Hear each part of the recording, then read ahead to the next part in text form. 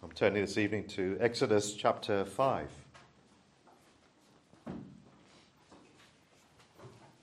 Exodus chapter 5. And afterward Moses and Aaron went in and told Pharaoh, "Thus saith the Lord God of Israel, Let my people go, that they may hold a feast unto me in the wilderness." And Pharaoh said, "Who is the Lord, that I should obey his voice, to let Israel go? I know not the Lord, neither will I let Israel go." And they said, "The God of the Hebrews hath met with us. Let us go, we pray thee, 3 days' journey into the desert, and sacrifice unto the Lord our God, lest he fall upon us with pestilence or with the sword." And the king of Egypt said unto them, "Wherefore do ye, Moses and Aaron, let the people from their works? Get you unto your burdens." And Pharaoh said, "Behold, the people of the land now are many, and ye make them rest from their burdens." We shall leave it there. Well, friends, we're looking tonight at this chapter 5, and God willing, we'll move on to chapter 6 as well. But I've titled the message for this evening, "The Contest for Souls." The contest for souls, and we'll come to that in a minute. But we've seen how the Lord had appeared previously to Moses and called him and commissioned him, given him this great and responsibility and task to go to Pharaoh, king of Egypt, speak to him and demand that he lets the people of Israel go. Lets the slaves, 2 million slaves, be released. And he's good to lead them out of Israel, the people of Israel, out of Egypt and towards the promised land. Well, we saw last week how Moses was quite reluctant initially because of the weight of that calling. He was reluctant to take it up. He held back from an immediate acceptance, as it were, of the call. And the Lord had to encourage him. And encourage him he did repeatedly.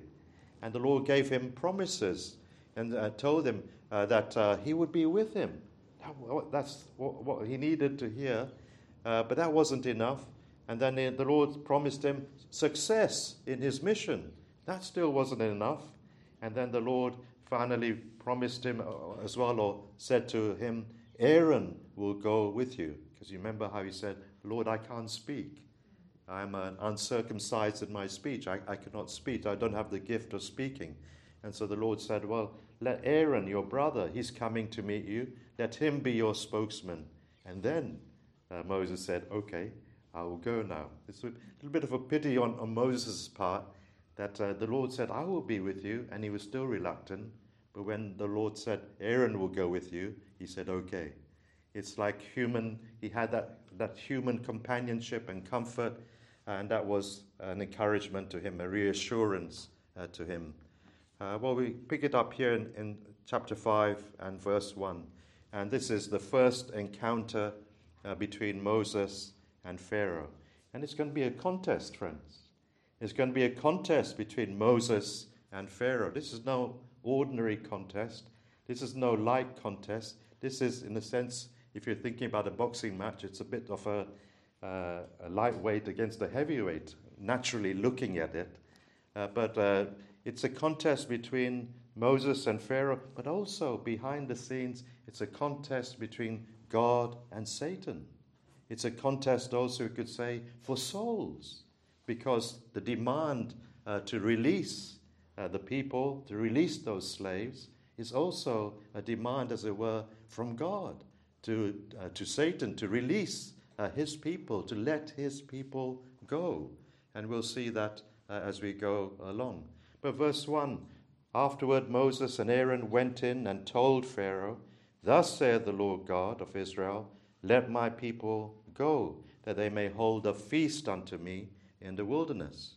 Now, how Moses and Aaron and possibly the elders of Israel were with them at this time, how they actually got access to Pharaoh and had this royal audience with him, we don't really know. But here, straight away, they're very direct. The command is given to Pharaoh. This is a message not from us, This is not just our request. This is a message from heaven. This is a message from the Lord God of Israel. Let my people go. How did Pharaoh respond? Well, he must have laughed, I think. I think he must have laughed out loud, or at least to himself. He must have chuckled at this request. Because you think, who was there before him? 2 men in their 80s. 2 weak men in their 80s. And you know what Moses said about people who are 80 years old. Their power diminishes and the strength and labor. And here he is in his 80s, going before Pharaoh and demanding that the people are released. One is a shepherd, at least Moses, we know, definitely was a shepherd with a shepherd's crook. Aaron also had his own rod. And here they come, these somewhat pathetic figures, you could say, who are humanly speaking, and asking and demanding from the most powerful man on the planet, the most powerful world leader, let go of those slaves, release them. This is what God wants you to do. Let them go into the wilderness to hold a feast to the Lord. Well, how is Pharaoh going to respond? Verse 2, who is the Lord that I should obey his voice to let Israel go? A very insolent response. I know not the Lord, neither will I let Israel go. I know not the Lord. I haven't heard of him. He cannot be a very great God, because look at the people of Israel. Well, they're all, if the God of Israel looks after his people, well, they're all slaves. They're all under my power. They're all so weak.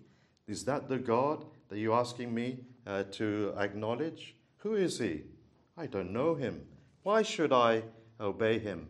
And a very determined, I will not let Israel go.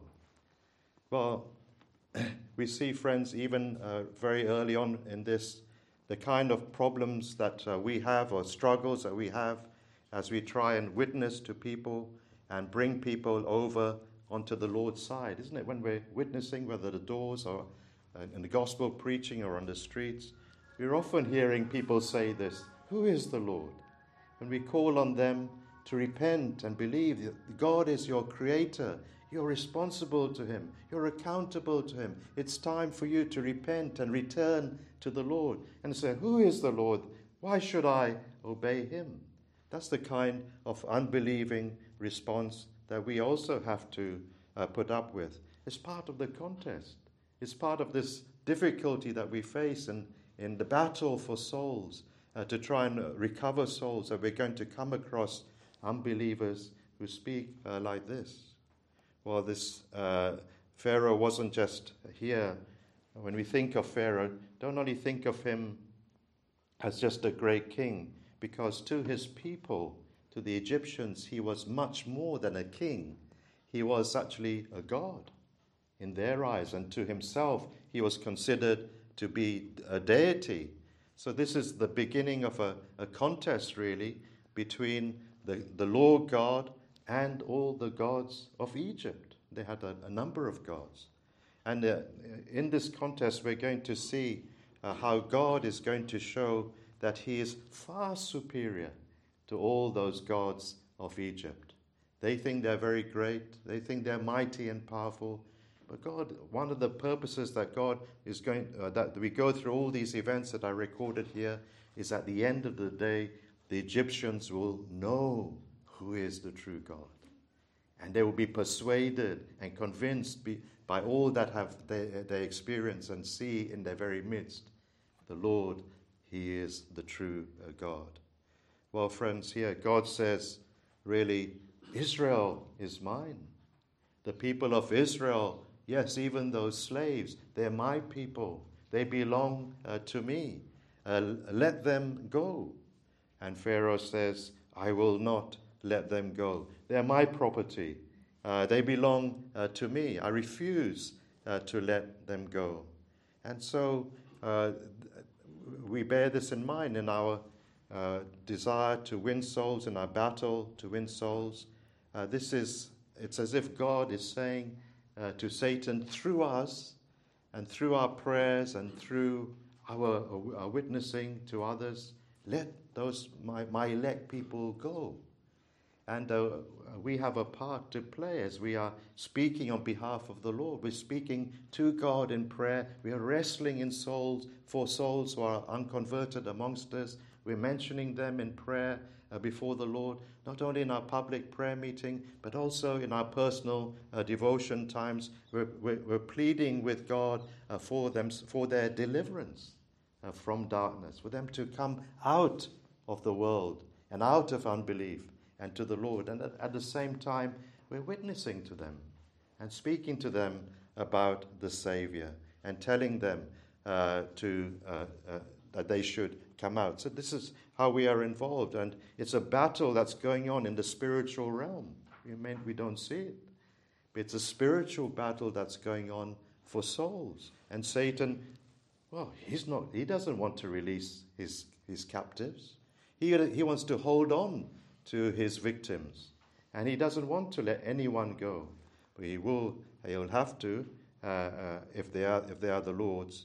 But it's a fight. It's not going to be something that's just going to happen at the very first time you witness.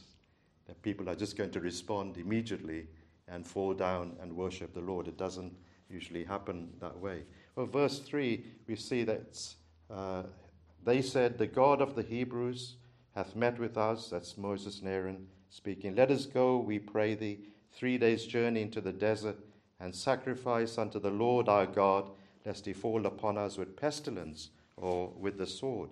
A very reasonable request, actually.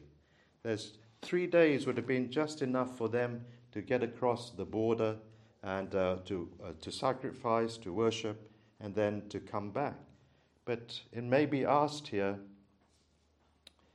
is Moses being disingenuous by saying 3 days?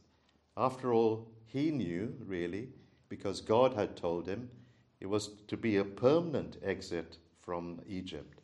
It wasn't just to be 3 days. So it sounds as if Moses is being disingenuous, but actually he's not. What's happening here is that a chance, as it were, is being given to Pharaoh to let the people go. It's been put in this in a reasonable sort of way. 3 days is not very long. 3 days is very easy for him to accommodate that. 3 days is quite a normal requirement. They just want to go and worship their God. Everyone is entitled to worship their God. We'll be absent from you for 3 days, and then we'll return, is what they said. But Pharaoh wouldn't agree to it. It just goes to show that his heart is already hardened to a certain degree against the people of God, even in such a small request. So when the other request comes through, or the other demands come through to let them go permanently, well, you'll see it on a greater level. But here we see the obstinacy of Pharaoh, even at such a request that was easy to fulfill. Well, Pharaoh dismisses them in verse 4, "And wherefore do ye, Moses and Aaron, let the people from their works? Get you unto your burdens. Behold, the people of the land now are many," and indeed Israel had grown to great size, "and you make them rest from their burdens." It will be a great loss to let you go for even 3 days. A great loss to my government. A great loss to all the building projects that we have on the go. And then in verse 6 to 14, we see the burden that Pharaoh places, the extra burden that he places on the Hebrew people. On the very same day, in verse 6, he commands the taskmasters of the people and their officers, saying, "Ye shall no more give the people straw to make brick as before. Let them go and gather straw for themselves, and the tale of the bricks, the quota of the bricks, which they did make heretofore, ye shall lay upon them. Ye shall not diminish aught thereof. For they be idle, therefore they cry, saying, Let us go and sacrifice to our God." They have too much time on their hands. And so that's why they are asking to be released to go to worship. Verse 9, "Let there more work be laid upon the men, that they may labor therein, and let them not regard vain words. Well, this is the way that Pharaoh responds. He increases the burden upon the slaves. Life is becoming harder for them. And here we see them. He doesn't want them to be distracted from their work. All this talk of worship is distracting them, turning them away from those things that they're meant to be doing. Give them more work to do. Fill up all their time so they don't think about these things. Does it sound familiar? Does it sound familiar to you? That's what Satan does. When a soul is wanting perhaps to know the Lord, or even just a person in general, how often we meet people again on the street, so we come across friends, and you invite them, come to church, come to the gospel meeting, come and hear the word. Sorry, too busy. Sorry, I'm working, I'm too busy. I haven't got time to come to the service. I haven't got time to think about my soul. It's the old ploy of the enemy to fill people's lives with so many things that they don't have time to think about the Lord. Fill their lives with so many earthly concerns, and maybe very legitimate concerns about making money for the family and seeing the kids through school and different things, but keeping them through a multitude of thoughts about earthly thoughts and business, keeping them from spiritually thinking about God and about their need for salvation and the need for the soul. No time, they say, for these things. Verse 10, the taskmasters then of the people went out, and their officers, and said to the people, thus saith Pharaoh, I will not give you any straw. The order is passed on by these taskmasters to the people on the ground, and so without that provision of straw, well, the people's task was made so much harder to make that quota of bricks. And they were scattered, we read, all over the land looking for stubble instead of straw. But they couldn't meet the daily quota that was required of them. And verse 14, the officers of the children of Israel, which Pharaoh's taskmasters had set over them, were beaten and demanded, wherefore have you not fulfilled your task in making brick both yesterday and today as heretofore? So these officers of the children of Israel are the foremen. You had the taskmasters, who were Egyptians, and in between them on the one hand and the slaves, the Hebrew slaves on the other, were these officers of Israel. And they were like foremen who were supervising the slaves and the work that was to be done. And they also were Hebrews. They also were from the Israelites. And they were beaten because those quota had not been met. And then they take their complaint to Pharaoh himself in verse 15 to 19. The officers come to Pharaoh, cried to him, well, wherefore dealest thou thus with your servants? No straw is given to your servants, and they say to us, make brick. And behold, thy servants are beaten, but the fault is in thine own people. But Pharaoh's reply, well, you're idle. Therefore you want to go and do sacrifice to the Lord. Go therefore now and work, for there shall no straw be given you, yet shall ye be delivered the tale of bricks. And then the officers, those foremen, could see that it wasn't just the taskmasters who had come up with this plan to deprive them of straw, but it was something that had come right from the very top, from Pharaoh himself. They did see that they were in evil case after it was said, you shall not diminish aught from the bricks of your daily task. So the people, they can't do anything about it. Of course, in verse 20, the officers of Israel, they leave Pharaoh's presence, and on their way out, well, they come across Moses and Aaron. In verse 21, look at these words that they say to him. So unkind, really, and unsavory words. The Lord look upon you and judge, because ye have made our Saviour to be abhorred in the eyes of Pharaoh and in the eyes of his servants, to put a sword in their hand to slay us. Harsh words and very cutting words from these Israelites, because after all, Moses was on their side. Moses and Aaron were trying to help them. Moses and Aaron were going to Pharaoh in the name of their God to obtain their release from drudgery and slavery and that terrible life that they were having. And here they are turning against him. He is championing their cause, and he is seeking their release from bondage. He's fighting their corner, but they turn against him and are critical of him and are very sharp with their words. Moses had expected Pharaoh to harden his heart, but he hadn't, in a sense, expected opposition from his brethren. He'd expected unbelief from them initially, but not opposition. He didn't expect them to come against him. Well, friends, even here we can draw a lesson, isn't it? If you're in the ministry, you can expect some criticism.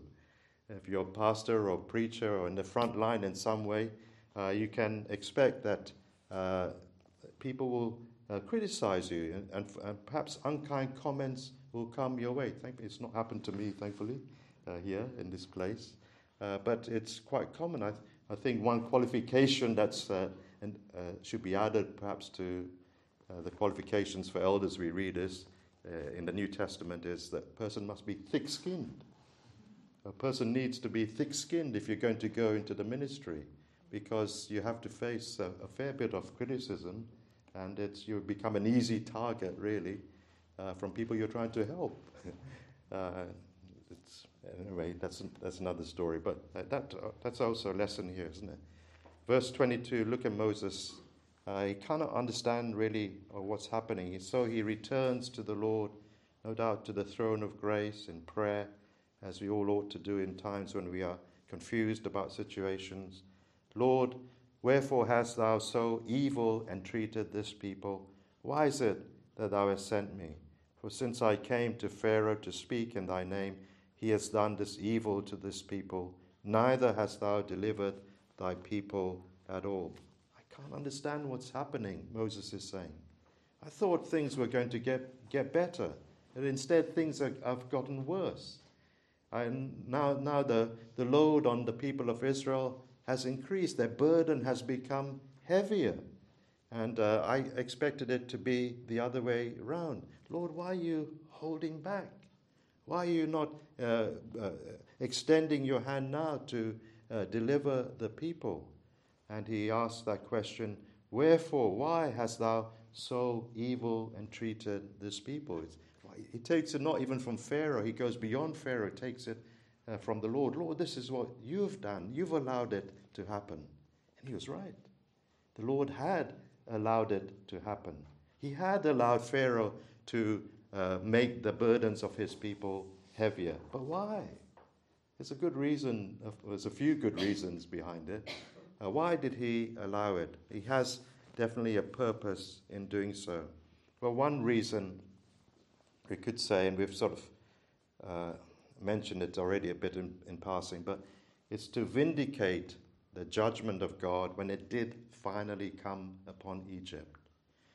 Here we see that Egypt and Egyptians are making life harder for the people. They're treating the slaves in an inhumane way and beating them, and their life is making their lives miserable. They deserve, in a sense you could say, humanly speaking, to be judged. They deserved all that's coming their way. So that when God's judgment eventually does fall on Egypt, people can say, well, God has done what's right. God is righteous in his judgments. There is no iniquity to be found in that which he has done. There's a purpose behind it. But there's something else, friends, and this is very interesting. Why did the Lord allow their burdens to become heavier? The purpose was to wean his own people from Egypt. Egypt was in their hearts. They'd born there. They were brought up there. They were used to the customs and the style of Egypt. They were used to the life of Egypt. And to a certain degree, they liked it. They loved it. And the Lord is, through this, making their life miserable in Egypt and making life so distasteful to them that they will want to come out and want to exit from Egypt and never go back again. That's his intention by allowing such things to happen. He doesn't want them to go back to Egypt, and he's working these things in their hearts so that they will feel, once they actually leave, oh, I'm so glad I've left. I want to leave in the first place. I'm so glad I've left when they do leave, and to be determined I'm never going to return back to that land. I remember how awful and terrible my life was then. Oh, friends, that's a beautiful picture really of what the Lord does in us as we are seeking him. He makes even us, before we come to him, he makes the world, because Egypt is a type of the world in the Bible, and he makes the world distasteful to us. And the manners and the customs of the world and the entertainments of the world, what the Lord has to make us feel, that those things are so horrible and terrible. I don't ever want to go now. When I become a Christian, I don't ever want to go back to that kind of lifestyle. I've had enough of the world and worldliness. And that's the intention. I've had enough of the flesh pots of Egypt. Sadly, many of the people who did come out, they were still in their hearts, were still in Egypt. They were on their way to the promised land, but they still lusted after the garlics and the leeks and the onions and the flesh pots, the meat of which they had in Egypt. Oh, we remember, they said, all that we had to eat there. Their heart was still there for some of them, not all of them. But the intention of God here is let them feel it so that there will be a distaste for it. Oh, friends, we have to say, because what's happening now in so many churches is, sadly, through ministers and pastors, the world is being welcomed back into the church. The world, instead of saying it's going to have no place in the church, but we are now, a number of people are welcoming back the music and the entertainments and the concert-style worship. And so people going into the church, well, there's no difference between a worldly concert and what's happening in the worship concert in our church, except the words are different. The rhythm and the beat are still there, the same, but the actual words are different. And it's a bringing in of something which is very displeasing to the Lord. Come out, the Lord said. Be separate from the world. And that's what he intends us as a church as well to be. I move on. There's another question here of Moses. The second one, why is it that thou hast sent me? Again, Moses, somewhat discouraged by the turn of events, questions once again his own fitness for the work. Like so many preachers and pastors do when we see little success, we tend to point the blame inwards at ourselves and ask why. What's wrong with me? What's happened? Why are we not seeing anything happening? But once again in chapter 6, the Lord responds to his servant with some very encouraging words that will strengthen him and cause him to go once again before Pharaoh.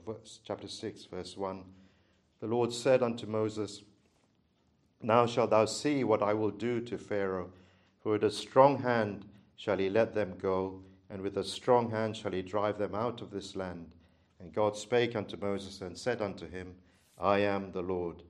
And I appeared unto Abraham, unto Isaac, and unto Jacob, by the name of God Almighty, but by my name Jehovah was I not known to them. Well, we have to stop there just briefly, and I'm coming towards the end. But we have to stop just to mention this, because is that true? It doesn't appear to be. The patriarchs, Abraham, Isaac, and Jacob, they did know the name of Jehovah. You can see that for yourself in Genesis 15. But they knew him more by the name of the Almighty, of God Almighty, El Shaddai. But what does it mean here? So the patriarchs were not ignorant of the actual name Jehovah, but what's happening here is that God is going to manifest his name, Jehovah, in a different way, in a different light. This generation is going to see Jehovah in a new light than he had shown himself before. Jehovah, I am, the great, the unchangeable God, the I am, that's what it means.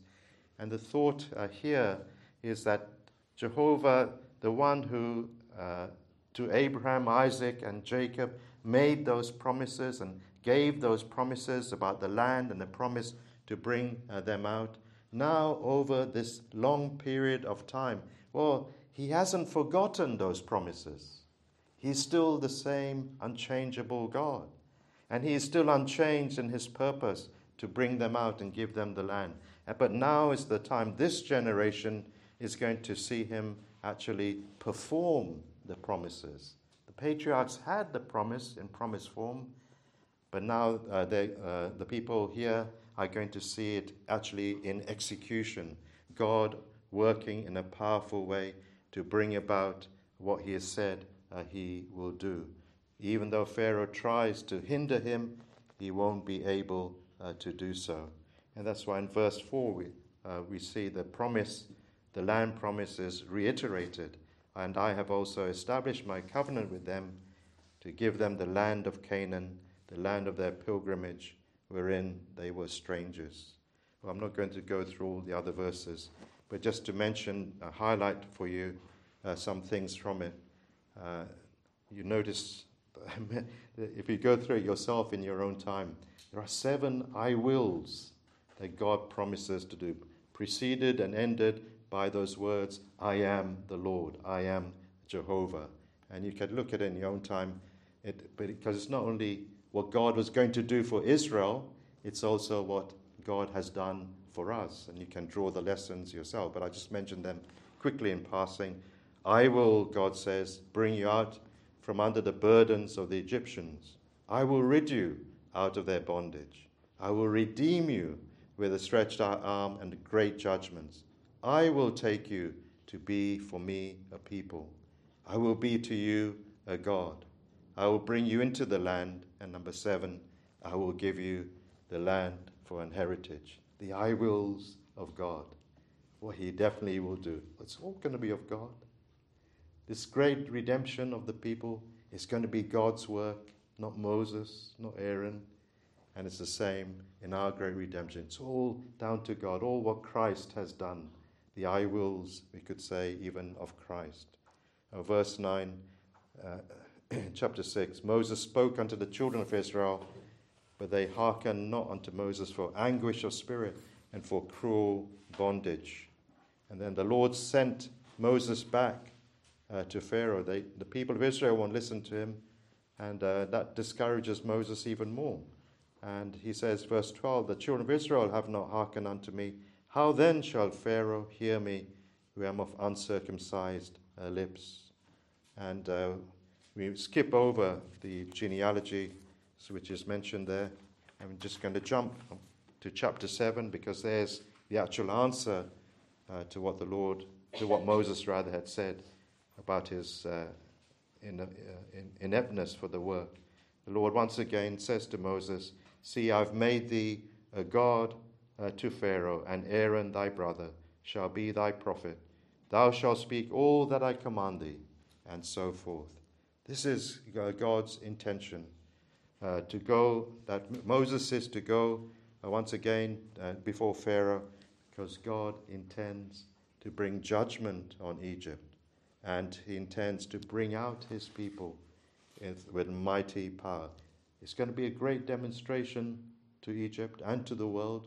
Everyone's going to hear about it. Remember how the people, when they went to Canaan, they'd already heard about the great things that God had done. Well, the word is going to spread. What's the word that's going to spread? Jehovah is God. Jehovah is God. The Lord, he is God. And verse 6, Moses and Aaron did as the Lord commanded them. And though they are all men. God is going to use them. Well, friends, as we close, we're involved in this contest for souls. We too, we mustn't be silent. The Lord commanded Moses to speak. We also have to speak, and to speak all the commandments of the Lord, to continue to do that, even in the face of opposition, in the face of disappointment. We have to continue to speak. We have to continue to pray for souls. So often we pray for souls, and what do we see? We see them getting worse. We see them not coming to church. You do a good turn sometimes to people, and they don't come to church. You think they will be more encouraged to come, but you pray more fervently, and things seem to go down the wrong way. Don't give up. This is what happened with Israel. Don't give up praying for them. Every opportunity you get to speak to them or invite them to the church, continue to do that. This is what we are to do. Oh, may the Lord help us to do these things. Amen.